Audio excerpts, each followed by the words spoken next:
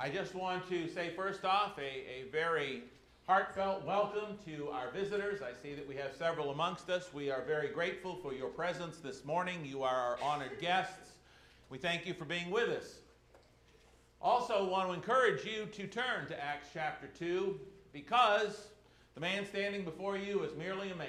Sometimes I make mistakes. God doesn't make mistakes, so take his word for it and not mine. So please follow along in your Bibles, beginning this morning at Acts 2 when we get there, which will be a few minutes. We speak a lot in the churches of Christ about Acts chapter 2, and we do so for good reason. In Acts chapter 1, what has happened is that Jesus has come back after his resurrection from the dead. He spent 40 days with his disciples explaining to them the things of the kingdom. And in Acts chapter 1, after this time, Jesus ascends back to heaven. He tells his disciples to go back to Jerusalem and to wait for the promise that will be theirs. And so they do. They go back, and there's about 120 of them there in the upper room or when they go back, and they choose an apostle to take the place of Judas, a man by the name of Matthias. And then when the day of Pentecost comes, the 12 apostles are there together in the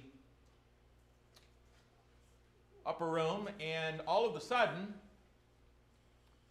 the Holy Spirit falls upon them in miraculous measure. Just these 12 men, as the scripture bears out later, that signs and wonders were taking place through the apostles. And so, as we get down to verse 5, after that happens, these apostles begin speaking in tongues, gets everybody's attention, people start listening, there's pilgrims there from all over the world, if you will, at that time. And Peter preaches to them the first gospel message. What we mean by that is, Peter preaches to them the first sermon about the death, burial, and resurrection of Jesus Christ, about how to become a member of his saved group known as the church. And we find out that indeed, as he closes off his sermon that day in verse 36, assuring them that this Jesus whom they had crucified, God had made both Lord and Christ, which means Lord and Messiah, they're very distraught. In verse 37, they ask, well, what are we going to do? And in verse 38, he tells them how to be saved, how to be forgiven of their sins. He goes on to talk to them about that. We see that around 3,000 of them did what he said and were saved. We see the church blossom from that point forward. We see how those that are saved devote themselves to the apostles' doctrine, and how God in verse 47 continues to add to the church daily those who are being saved that way. It is indeed where the church of Christ, the church that we see in the scriptures, was born, its first day, as it were, where it was established, where it originated. But what we don't discuss a lot as we talk about Acts chapter 2 is where those 3,000 people actually came from. Who they actually were previously. And hence, what brought them to Jerusalem in the first place, so that on this day they would wind up by the providence of God hearing and obeying and being saved by that sermon that Peter preached in that time and in that place. And usually when we do stop to discuss those folks that were there, beginning in verse 5, when we do discuss that section of the text from verses 5 to 12, we usually focus a lot more on the miraculous gift of speaking in tongues, which the apostles were doing to the masses that were gathered there, more than we do on the people themselves, who each heard the gospel preached to them in their own native language, as it talks about in verses 5 through 12. So what I'd like for us to focus on today as we start out especially, well, throughout most of the sermon indeed, is that group of faithful, steadfast people to whom he was talking. That group of people who had a faithful, steadfast, an utter and unyielding devotion and commitment to their own religious beliefs and convictions at that point. You see, these that were gathered there on the day of Pentecost were Jews who were very, very devoted men. They were committed. They were committed to their cause. And we're going to discuss just how committed they were, how devoted they were. They were devoted as their families had been devoted in many cases for generations and generations. We would note as we start in Acts chapter 2, in verse 5, who were these men? Well, it says in Acts chapter 2 and verse 5, and there were dwelling in Jerusalem Jews, devout men from every nation under heaven. Devout. These were not people off the street who didn't love God. These were people who had come to Jerusalem and were staying there in Jerusalem for this feast time of the Jews. They were extremely dedicated. They were devout. The word devout here, according to Strong's, means reverencing God, pious. When the Bible uses the word devout from the Greek word here that is thus translated devout, it signifies an incredibly strong devotion to one's convictions. In fact, this word is only used 2 other times in the entire New Testament, and in both of those cases, it signals an incredible, deep commitment to that which you believe. For example, it's used in Luke 2 and verse 25, when it says, and behold, there was a man in Jerusalem whose name was Simeon. This man was just and devout, waiting for the consolation of Israel, and the Holy Spirit was upon him. This was a devout, convicted man, and as you read that account there in Luke chapter 2, you see just how committed he was to what he believed in, and in fact, the Holy Spirit was upon him, the Bible says. Strong, deeply committed to what he believed. The second time that we see this same word from the Greek, translated in the New Testament, it is translated as devout in Acts chapter 8, verses 2 and 3, where it says, devout men carried Stephen to his burial and made great lamentation over him, even as Saul made havoc of the church, entering every house and dragging off men and women and committing them to prison. I don't have a new mouth. You know, I've used it before, but this morning for some reason, anyway. As you recall in Acts chapter 8, verses 2 and 3, where it talks about devout men carrying Stephen off, burying him. What's just happened there in Acts chapter 7 is that Stephen has stood up, he's preached the gospel, and they've stoned him to death for it. That's what they've done.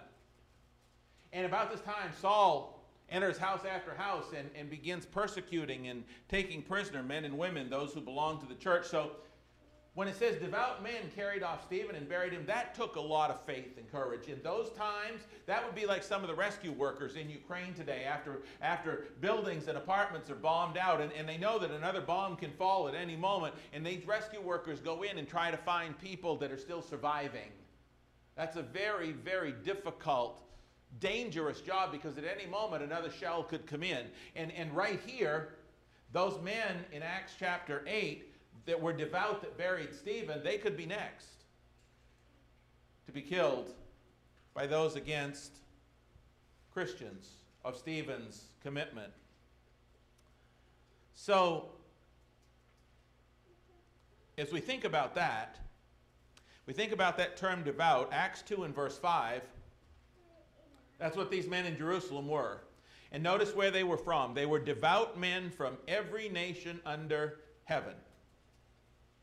Pentecost, that they were there for, was one of 3 yearly feasts that the Jews were commanded by God to come and appear before his presence for. We know this from the Old Testament, Exodus chapter 34, verses 22 and 3, and Deuteronomy chapter 16, verses 10 through 16. Now, there were certain exemptions for certain times that certain Jews could get. Didn't have to come to all 3 of these under certain circumstances. But during this time, Luke, the writer of Acts, is going to go on to tell us where these men were from specifically, these devout men. And as we think about how devout they were, I believe that as we read down through the list of where they were from, it will give us some insight into that. Begin with me, follow along with me in verse 6 in your own Bibles, please. When this sound occurred, that is the sound from Acts chapter 2, verses 1 through 4, where the Holy Spirit came upon them, sound of a rushing wind.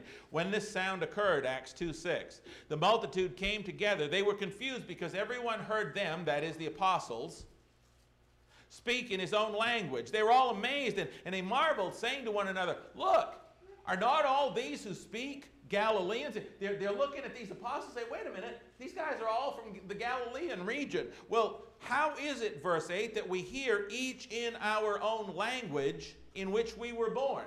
Hey, wait a minute. These guys are just simple Galileans. How is it as they're preaching the gospel, we from all over the known world are hearing what they're saying, but we're hearing it in our own native language? How is that possible, is what they're asking. Then he goes on to give a list. Parthians, Medes, Elamites, those dwelling in Mesopotamia, Judea and Cappadocia, Pontus and Asia, Phrygia and Pamphylia, Egypt and the parts of Libya adjoining Cyrene, visitors from Rome, both Jews and proselytes, Cretans and Arabs. We hear them speaking in our own tongues the wonderful works of God. We usually blow right over that. Not today. Because, again, I ask, how devout were they? We can get a good measure of how devout they were by just how far they had been willing to travel in order to get there to Jerusalem for this religious holiday. Or, if I could go back and quote sort of the title from last week's lesson, how far were they willing to go for God? How far were they willing to travel for God? And I think that says a lot about one's devotion to God, especially as we're about to see here.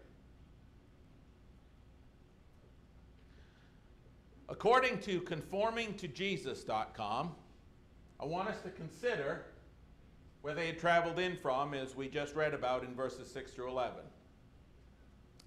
Consider with me.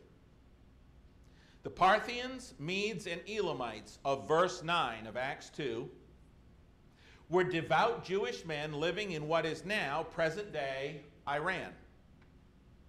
Parthia, and you can see these up there, Parthia was located in the northeast, Media in the northwest, and Elam in the south, just north of the Persian Gulf. At the time of the book of Acts, all these regions were part of the Parthian Empire. They were most likely descendants of those who had been deported after the fall of the northern kingdom of Israel and the southern kingdom of Judah, and they never went back to live in Israel, but they continued to make their home in those regions. But there again, that being the case, and them being Jews who were devout and devoted to God, they would travel back for this celebration as God had commanded. Continuing from that website, those dwelling in Mesopotamia, as mentioned in verse 9, were devout Jewish men living in what is modern-day Iraq, Kuwait, and western Syria, around the Tigris and Euphrates rivers. At the time of the book of Acts, Mesopotamia was a Roman province. Obviously, those living in Judea, as mentioned in verse 9, were devout Jewish men living in and around Jerusalem, which is obviously still today present-day Israel and Palestine. From verses 9 and 10 of Acts chapter 2, those dwelling in Cappadocia, Pontus, Asia, Phrygia, and Pamphylia were devout men, devout Jews, living in what is modern-day Turkey. Cappadocia was located in eastern central Turkey. Pontus in the northeast. And obviously where these white backgrounds with the red letters are, those are the areas. You can see up there Pontus, just above where it says Pontus. And you know, you may not necessarily recognize this map from the first century the way it was drawn, but if you look up there above Pontus, if you were to take where they are located on the southern side of the Black Sea and you were to go to the northern shore of the Black Sea just a little west, you come to a country that's been in the news a lot lately called Ukraine. on the Black Sea. Pontus was on the south, Pontus of the Black Sea. Asia was in the west on the Mediterranean, Phrygia in central Turkey, and Pamphylia on the southern central coast. These were all Roman provinces, time of the book of Acts. Verse 10 tells us about those dwelling in Egypt. These were obviously devout Jewish men living in what is today, modern-day Egypt. That one's not hard to figure out. Those dwelling in parts of Libya adjoining Cyrene in verse 10 were devout Jewish men living near the city of Cyrene, which is located near present-day Shahat in Libya. And then you get this little tidbit. It tells us here in the scriptures there were visitors from Rome. These were devout Jewish men and proselytes who had converted, living in Rome, at that time capital of the Roman Empire, and obviously today the capital of Italy. And then finally we have Cretans and Arabs mentioned in verse 11. These were devout Jews living on the island of Crete in the Mediterranean Sea, which of course you can see right there, as well as devout Jews living in the Arabian Peninsula, present-day Saudi Arabia, and perhaps other countries in that region. So, just how devout were they? I ask again. And again I say, I think we can tell by how far they were willing to go for God. Consider with me. I looked up the distance that they had to travel from Rome to Jerusalem to be there this day as it's recorded in the scriptures. The distance, 1,434 miles. 1,434 miles was the figure the internet gave me. Okay? So, let's just try to put this in terms we understand. That these men were willing to travel 1,434 miles to be at this feast. Let's try to figure out what level of devotion it would take to do that. Well, it would be like there being a week-long gospel meeting which God had commanded that Christians had to be at in, let's say, Lee, Massachusetts. Lee, Massachusetts is the first town you come to in Massachusetts when you come across from New York.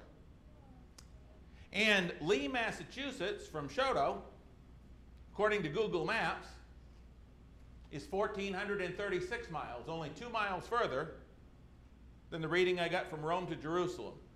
But look at the bright side. If we all had to go to that, we were commanded to go to that, at least we wouldn't have to cross the sea to get there, right? But think about this. Think about if God commanded us all to have to be at that week-long gospel meeting in Lee, Massachusetts, with no sea navigation, and we were told that we could not use any modern forms of transportation, no planes, no buses, no personal vehicles. We could only use things that were no newer than they had in the 1st century A.D. Would we go?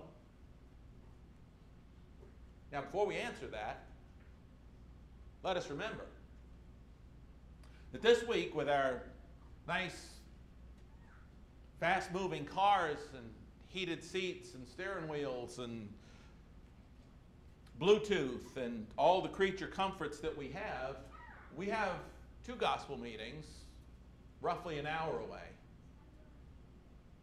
How many of us will go? And yet these men were willing to travel from Rome that far, 1,400 miles. You want to talk about devout? Let me tell you something. That is devout, okay? They were committed to God. But here's the thing. As devout, this is mind-blowing. As devout as they were now, this religion that they were devoted to, this religion that they were committed and convicted to that extent that their families had been for generations, that religion that they were devoted to was unknown to them, now a dead-end religion, the rituals of which could never save them. Isn't that something? after Christ's death, and he did away with the old covenant, the standards, the feasts, and everything that they were committed to in their Jewish religion were nailed to the cross. They could no longer say, they were so devoted and convicted to those. These were the same sorts of things that the Apostle Paul would write about in places like Galatians 2, verses 16 and 21, when he wrote that a man is not justified by the works of the law, but by faith in Jesus Christ, that we might be justified by faith in Christ and not by works of the law. For by the works of the law no flesh shall be justified. That's verse 16 of Galatians 2. Galatians 2:21 says, if righteousness comes through the law, Christ died in vain. Galatians 3:10 and 11 says, as many as are of the works of the law are under the curse, for it is written, cursed is everyone who does not continue in all the things written in the book of the law to do them. But that no one is justified by the law in the sight of God is evident, for the just shall live by faith.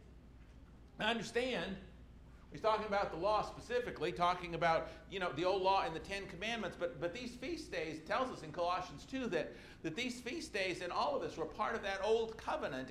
And Paul continues to say, those can't save you now. And yet these people were that devoted to them.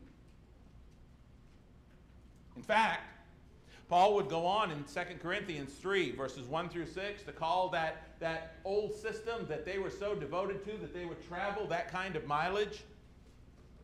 Paul called it the letter that kills, the ministry of death, and the ministry of condemnation in 2 Corinthians 3, 1 through 9. Some of these people that would travel that far, on foot or by sea, by horseback maybe, caravan, that would travel that far. Some of them were surely as devout and devoted to the Old Testament law as Saul of Tarsus himself had been, as he tells us in Acts 22, 1 through 5. So deeply convicted of their religious beliefs that they might have killed for them, even as he did, according to Acts 26, 9 through 11. These people that made that journey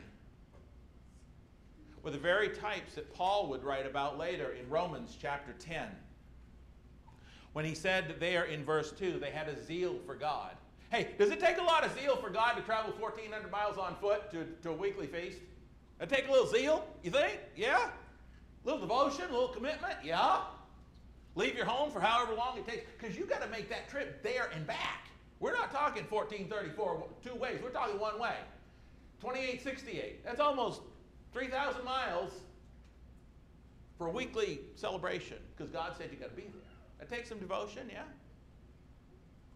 Paul said, well, they're zealous, but they have no knowledge. They have a zeal for God, but it's not in accordance with knowledge. You see, here's the thing, brethren, that we got to understand. As devoted as they were to what they believed, they did not know. They had a zeal for God, but not in accordance to knowledge. They did not know that Jesus Christ was the promised Old Testament Messiah who had come from God. These people did not know that on this day when Acts 2 begins. They did not know that he had nailed that old law and all of its feasts and festivities, Colossians 2, to the cross, that he had done away with all of that completely, Colossians 2:13. They did not know that when they showed up there that day. They did not know that Jesus Christ was the end of the old law that they so loved and were so devoted to, Romans 10 and verse 4. They did not know that he had done away with that old covenant or testament and had now established a new one, Hebrews 9, 15 through 17. That he had established a new one in his blood, Matthew chapter 26, verses 27 and 8. A new covenant, testament, or agreement in which their Old Testament feasts and sacrifices and celebrations, such as Passover and Pentecost, which they had traveled so far to celebrate, were simply now null, void, vain, useless, done away with religion. Hebrews chapters 7, 8, 9, and 10 will tell us that. So here's the question. This is the big question for the morning. How exactly How exactly were men who were that devoted, that devout, to such a now feudal religious system, one the Apostle Paul would later call a ministry of death, how were they ever possibly, being that devout, going to come to the point that they understood and accepted the new way of eternal life that is found in Christ? How were they ever going to come to have the knowledge and understanding they needed in order to find the way? Jesus said, I am the way, the truth, and the life. How were they ever going to get from where they were spiritually, not geographically, to where they needed to be physically? How is that even possible with somebody that's that committed?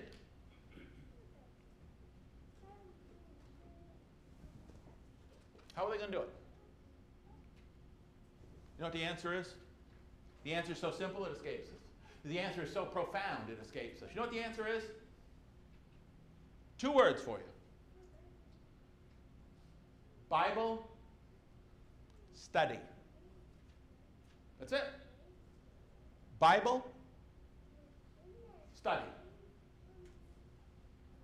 That's the answer. And that is the only way, the same way, that those whose devotion today is similarly based on a fatal lack of knowledge can be turned around and brought to eternal life today. The same thing. Bible study. And I want to prove it to you. Look at me in Acts chapter 2. We know that, again, verses 1 through 4, the apostles had this sound like a mighty wind come upon them. The Holy Spirit in a miraculous form came upon them. They began to speak in other languages. And we know that when that happened, that people didn't understand what was going on. Verse 13, some said they're full of new wine. These guys are drunk. But Peter, verse 14, standing up with the 11, raised his voice and said, Men of Judea and all who dwelt in Jerusalem, let this be known to you and heed my words. These men aren't drunk as you suppose. It's only the 3rd hour of the day. Then what did Peter do? Peter took them to the Scriptures. They didn't understand what was going on. They had no clue what this could possibly be about. And what Peter does in verses 16 through 21 is he takes them to the Old Testament Scriptures. He takes them to the Bible. They have a Bible study. There was something they did not understand, and Peter said, let me tell you what this is. Look in your Bible. This is Old Testament. They knew this. New Testament wasn't written down yet. And so Peter has a Bible study with them, said, this is what's going on. Look in the Scripture. Here's the answer. Here's what's going on. Bible study. In verses 22 through 24, it's right there in your own Bibles in Acts chapter 2. Peter goes on to tell them about this Jesus and how God raised him up. And then you know what Peter does? He has Bible study with him. He takes them right back to Scripture and he said, hey, this shouldn't be any big surprise. This is exactly what the Bible says. For David himself says, verse 25, concerning him, and he goes through this whole thing here in Acts chapter 2, verses 25 through 28, goes through this whole thing. He connects the dots for them biblically. That's what Bible study is. It's connecting the dots when people don't understand something, even devout religious people, when they don't understand something. Bible study is showing them what the Scripture says, word for word, and connecting the dots, and that is exactly what Peter did. That is precisely what Peter did. In verses 29 through 36, he wraps up his sermon with these words. He says, Men and brethren, let me speak freely to you of the patriarch David. They knew about David. They knew their Old Testament Bible. It's all they had. They knew it. That he is both dead and buried, and his tomb is with us to this day. Therefore, being a prophet, and knowing that God had sworn with an oath to him that of the fruit of his body, according to the flesh, he would raise up the Christ to sit on his throne. He, foreseeing this, that is David, foreseeing this, spoke concerning the resurrection of the Christ, that his soul was not left in Hades, nor did his flesh see corruption. This Jesus God has raised up, of which we are all witnesses. Remember, they'd spent 40 days with him. Tells us that in Acts 1. They saw the resurrected Christ. He says, therefore, verse 33 of Acts 2, being exalted to the right hand of God, and having received from the Father the promise of the Holy Spirit, he poured out this which you now see and hear. Here, Peter said, the Bible said this was going to happen. This is what's happening. He connected the dots. They had a Bible study. He says in verse 34, for David did not ascend into the heavens. But then he goes on to quote Bible to him again. His conclusion in verse 36, therefore let all the house of Israel know assuredly that God has made this Jesus, whom you crucified, both Lord and Christ. Well, how are they going to know that? Well, they're going to know it because they just had a Bible study. Peter told them what the Bible said, and they knew it.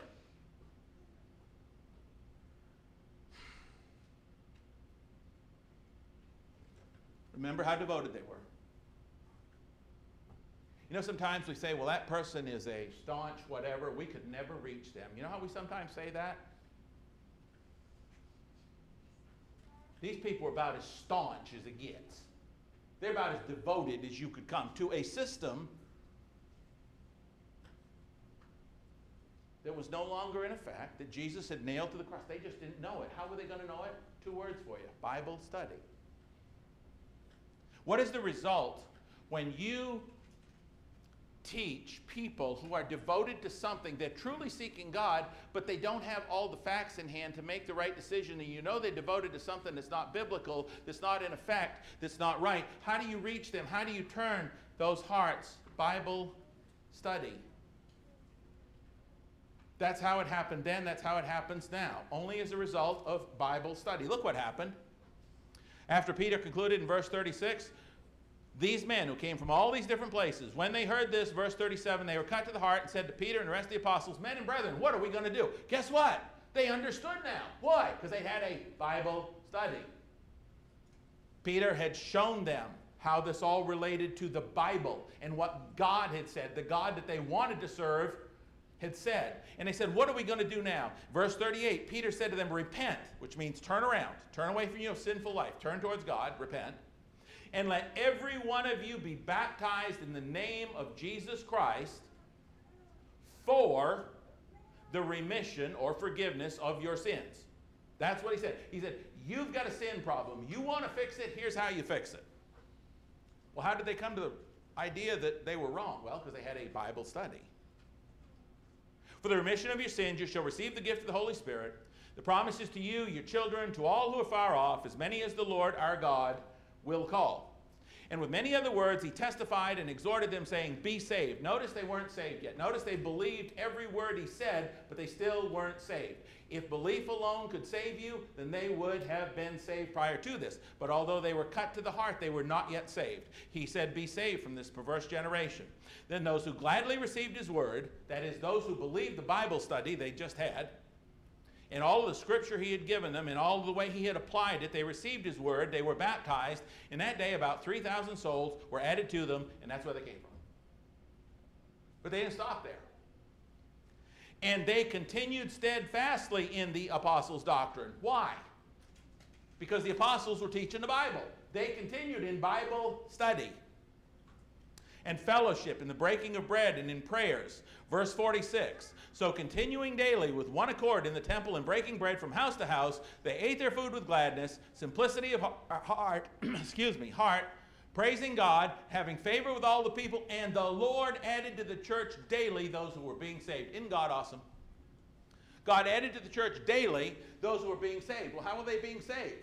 Well, they were being saved the way that Peter had explained to them up there in verses 37 through 41. He continued to study the Bible with them, and so they were saved God's way through obeying God's word. And brethren, this is why we need to study the Bible with people. As we talk about devoted, a few questions. How many people today in our world are totally convinced that saying and continuing to say some unrecognizable gibberish is a sign they have the Holy Spirit or that they're saved? How many people believe that? You know why? They believe it Because they don't know what the Bible says in Acts chapter 2, verses 6 through 8, and other places. And here's the question. How are they ever going to know what the Bible says if no one ever has a Bible study with them and shows them what God said about that? Romans 10, 14 through 17. Another question. How many people today in our world are absolutely and thoroughly convinced that the miraculous, instantaneous gifts of the Holy Spirit are still in effect today? Millions. Why? Simple. Because they don't know what the Bible says in 1 Corinthians chapter 13, verses 8 through 12, and other places. Question. How are they ever going to if no one ever has a Bible study with them and shows them what God said about that? How many today in this world believe that instrumental music in the church, in our worship music accompaniment, is acceptable to God? Millions. Why? Because they don't know what the Bible says in Romans 15, 8 and 9, Ephesians 5:19, Colossians 3:16, and a host of other verses. And how are they ever going to know if nobody ever sits down and has a Bible study with them and shows them what God said? Here's one for you. How many people gathered last Sunday? Good, convicted, devout, religious people gathered last Sunday. Went to services, devoutly convicted that what they were doing for Easter Sunday was biblical. When Easter has absolutely nothing to do with the Bible. Why would they do that? Well, the answer is pretty simple. Because they don't know what the Bible says in Acts 12, verse 4, Acts 20, verse 7, and others. And how are they ever going to if nobody ever has a Bible study with them? Here's the last one for you, and there's many that could be listed. I'm skipping one, in fact, that I have written down. How many deeply, devoutly, militantly believe in our world today that they were saved by faith only, either before or without being buried with him in the waters of Christian baptism for the forgiveness of their sins, as Scripture says they were saved in Acts chapter 2, verses 37 through 47. Again, they were cut to the heart in verse 38. They believed every word he'd said. What are we going to do? We got to be saved. What are we going to do to make this right? They were cut to the heart. They believed. But as he goes on to preach to them, he tells them, be saved. So they weren't saved just by their belief. And they're told what to do. Peter told them in verse 38 what to do. And they went on to do that. Why?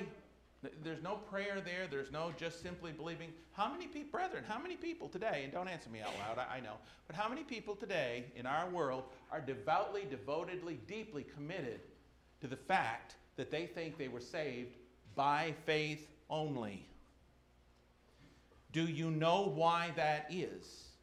That is because they do not know what the Bible says in places like Matthew 28, 18 through 20, Mark 16, 15 and 16, John 3, Acts 2, 38 through 41, Acts 22, 16, Romans 6, Galatians 3, 1 Peter 3:21. You know why this sermon is deeply intense for me? I'll tell you why. Because I was one of those. I was one of those people who believed and had been told that you are saved simply by believing. Thought for a number of years I was okay with God. Then somebody said, hey, do you know what the Bible says about that? Well, no, I didn't have to. Somebody told me. I'm paraphrasing. Somebody had a Bible study with me. My soul was saved, not because I'm smarter or better or any of those things, but simply because I obeyed God and did what he said to be saved. And he tells us right there in Acts chapter 2. And the same thing happened to these people who were devoutly committed to what they believed. Listen, how are those people today that believe in faith alone ever going to understand what the Scriptures say, and that won't save anybody unless somebody goes and has a Bible study with them? They're not going to. They're going to die in their sins. And that's not what Jesus came to accomplish. He came to seek and to save the lost. And therefore, it's up to us to go to them, brethren. The same way Peter did here. It's up to you and me to study the Bible with people.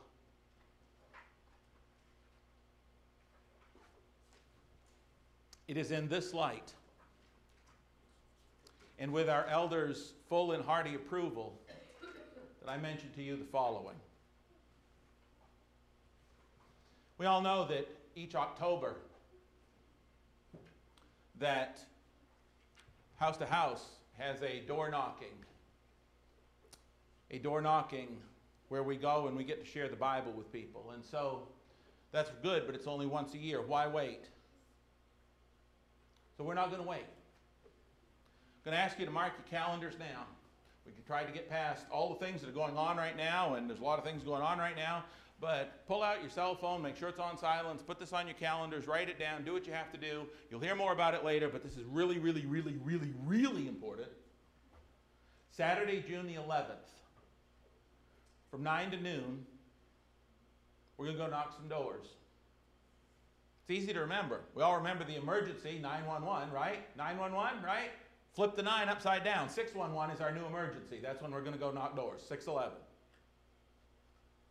Now, what if you look on your calendar and you go, aha, well, I can't do that. June 11th, I'm doing this. That's okay, because we're going to do it a little different this year. We're going to have a hybrid version. We're going door knocking from 9 to noon, only 9 to noon. We're not going to try to do the whole town. We need more time to set up Bible studies and stuff, so we're not going to try to do the whole town. Probably start in Chouteau Hills. If that goes really well and we have the whole church involved, we might even go to this side of the tracks and other places. We'll probably start in Chouteau Hills. We're only going to go 9 to noon, so you'll have that afternoon free. And if you're already busy on June the 11th, on 611, our new emergency, what we're going to do is make it available for anybody thereafter over the next couple of weeks to come see me. If you got a night and you just want to go for a walk, okay? Come see me and I'll give you some stuff to hand out and you can go walk whatever territory we didn't get covered on June 11th. If you want to go up there and you just want something to do for an evening, we can go 1 or 2 couples at a time, right? We can put our family unit, put 3 people together and just go knock a few doors. You may only do 1 street. I'll assign you 1 street if there's 1 left. After we all get together and go June 11th. So if you can't make it on the 11th, there's still plenty of opportunities. And this is how it's going to work. You know what we're out to do that day? 2 words for you. We're out to establish Bible studies. That's what we're out to do. And this is kind of the way that it's set up to work. If you go door to door, you're going to have 2 resources. Number 1 is going to be something about the size of our visitor's card. Number 2 is going to be church bookmarks. It's really that simple. That's all there is to it. Church bookmarks, little card. We're going to knock on people's doors and say something to this effect. Hello, I'm from the Church of Christ down on the corner of North Cherokee and East 8th. And we are out today looking for anyone who might be interested in having a personal Bible study in order to answer any questions that they have straight out of God's Word. If the person says, I'm not interested, then we're going to say, well, I'll tell you what. Here's a bookmark. If you get interested or you'd like to contact us to come see what we're all about, here's our information. Have a great day. Simple as that. If they say, I got a question, yeah, I might be interested, then we're going to have them make out the little card, which will simply have their name, address, phone number on it, and we'll tell them somebody will get in touch with them, and we'll give them a bookmark anyway. See, the bookmark, everybody gets a bookmark, right? We got a lot of bookmarks in there to get rid of, okay? But our purpose is going to be to set up Bible studies.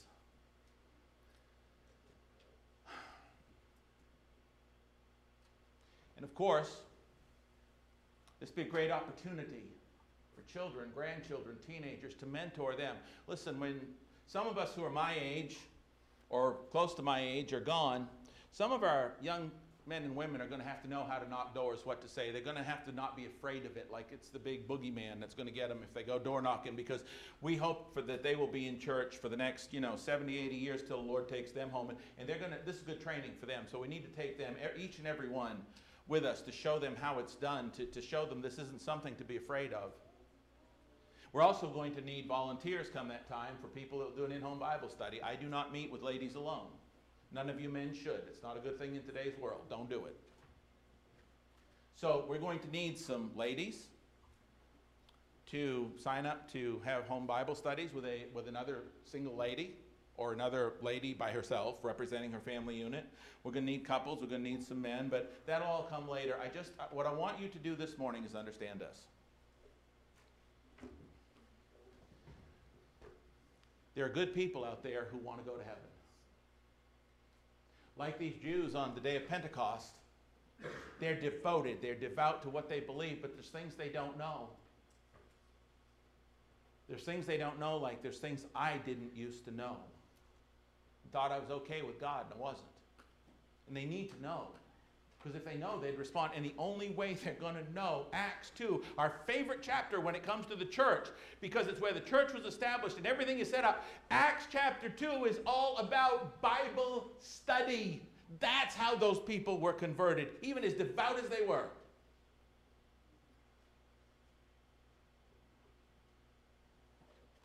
There's work to do. The invitation today is simply this. Maybe you're here, and again, I appreciate our guests and our visitors. Maybe you're here as a guest and a visitor, and some of the things I've said, you've kind of gone, huh? That's okay. That's okay. That's good. That's good. Maybe if that's you, you'd like a Bible study. There are all kinds of people here who'll Bible study with you. Amen, church? Okay. If you've heard something that you go, I don't know about that. We're only here trying to see what God says and go by it. Simple as that. Nobody spin on it. Nobody, just what the Bible says. So please indicate to me on your visitor's card on the way out if you'd like a Bible study. We'll set you up to do that with a member of the church here. If you're here this morning, you've already studied and you've looked at Acts chapter 2 and you've said to yourself, wow, they were baptized for the forgiveness of their sins. That's what they were told they had to do to be saved from this perverse generation. And that's what they did. And I need to do that. I've never been baptized specifically for the forgiveness of my sin. I was baptized as a baby, or I was sprinkled, or I was baptized after I thought, whatever. We're here today. And if you'd like to study that more, we'll study with you. But if, thirdly, you are somebody who just needs more strength to go and do the work. I guess I should point up there. You can't see that one. Do the work. We'll pray for you. But I'm asking the men who lead us in this congregation over the next few months, please, keep it ever before us in prayer when you lead those prayers about June 11th, that we can find people that devoutly want to follow God, and we can study with them like Peter did and show them what the Bible says, connect the dots, and bring them home to Jesus. If you have a need this morning for any of those things, will you please come to the front as we stand and sing.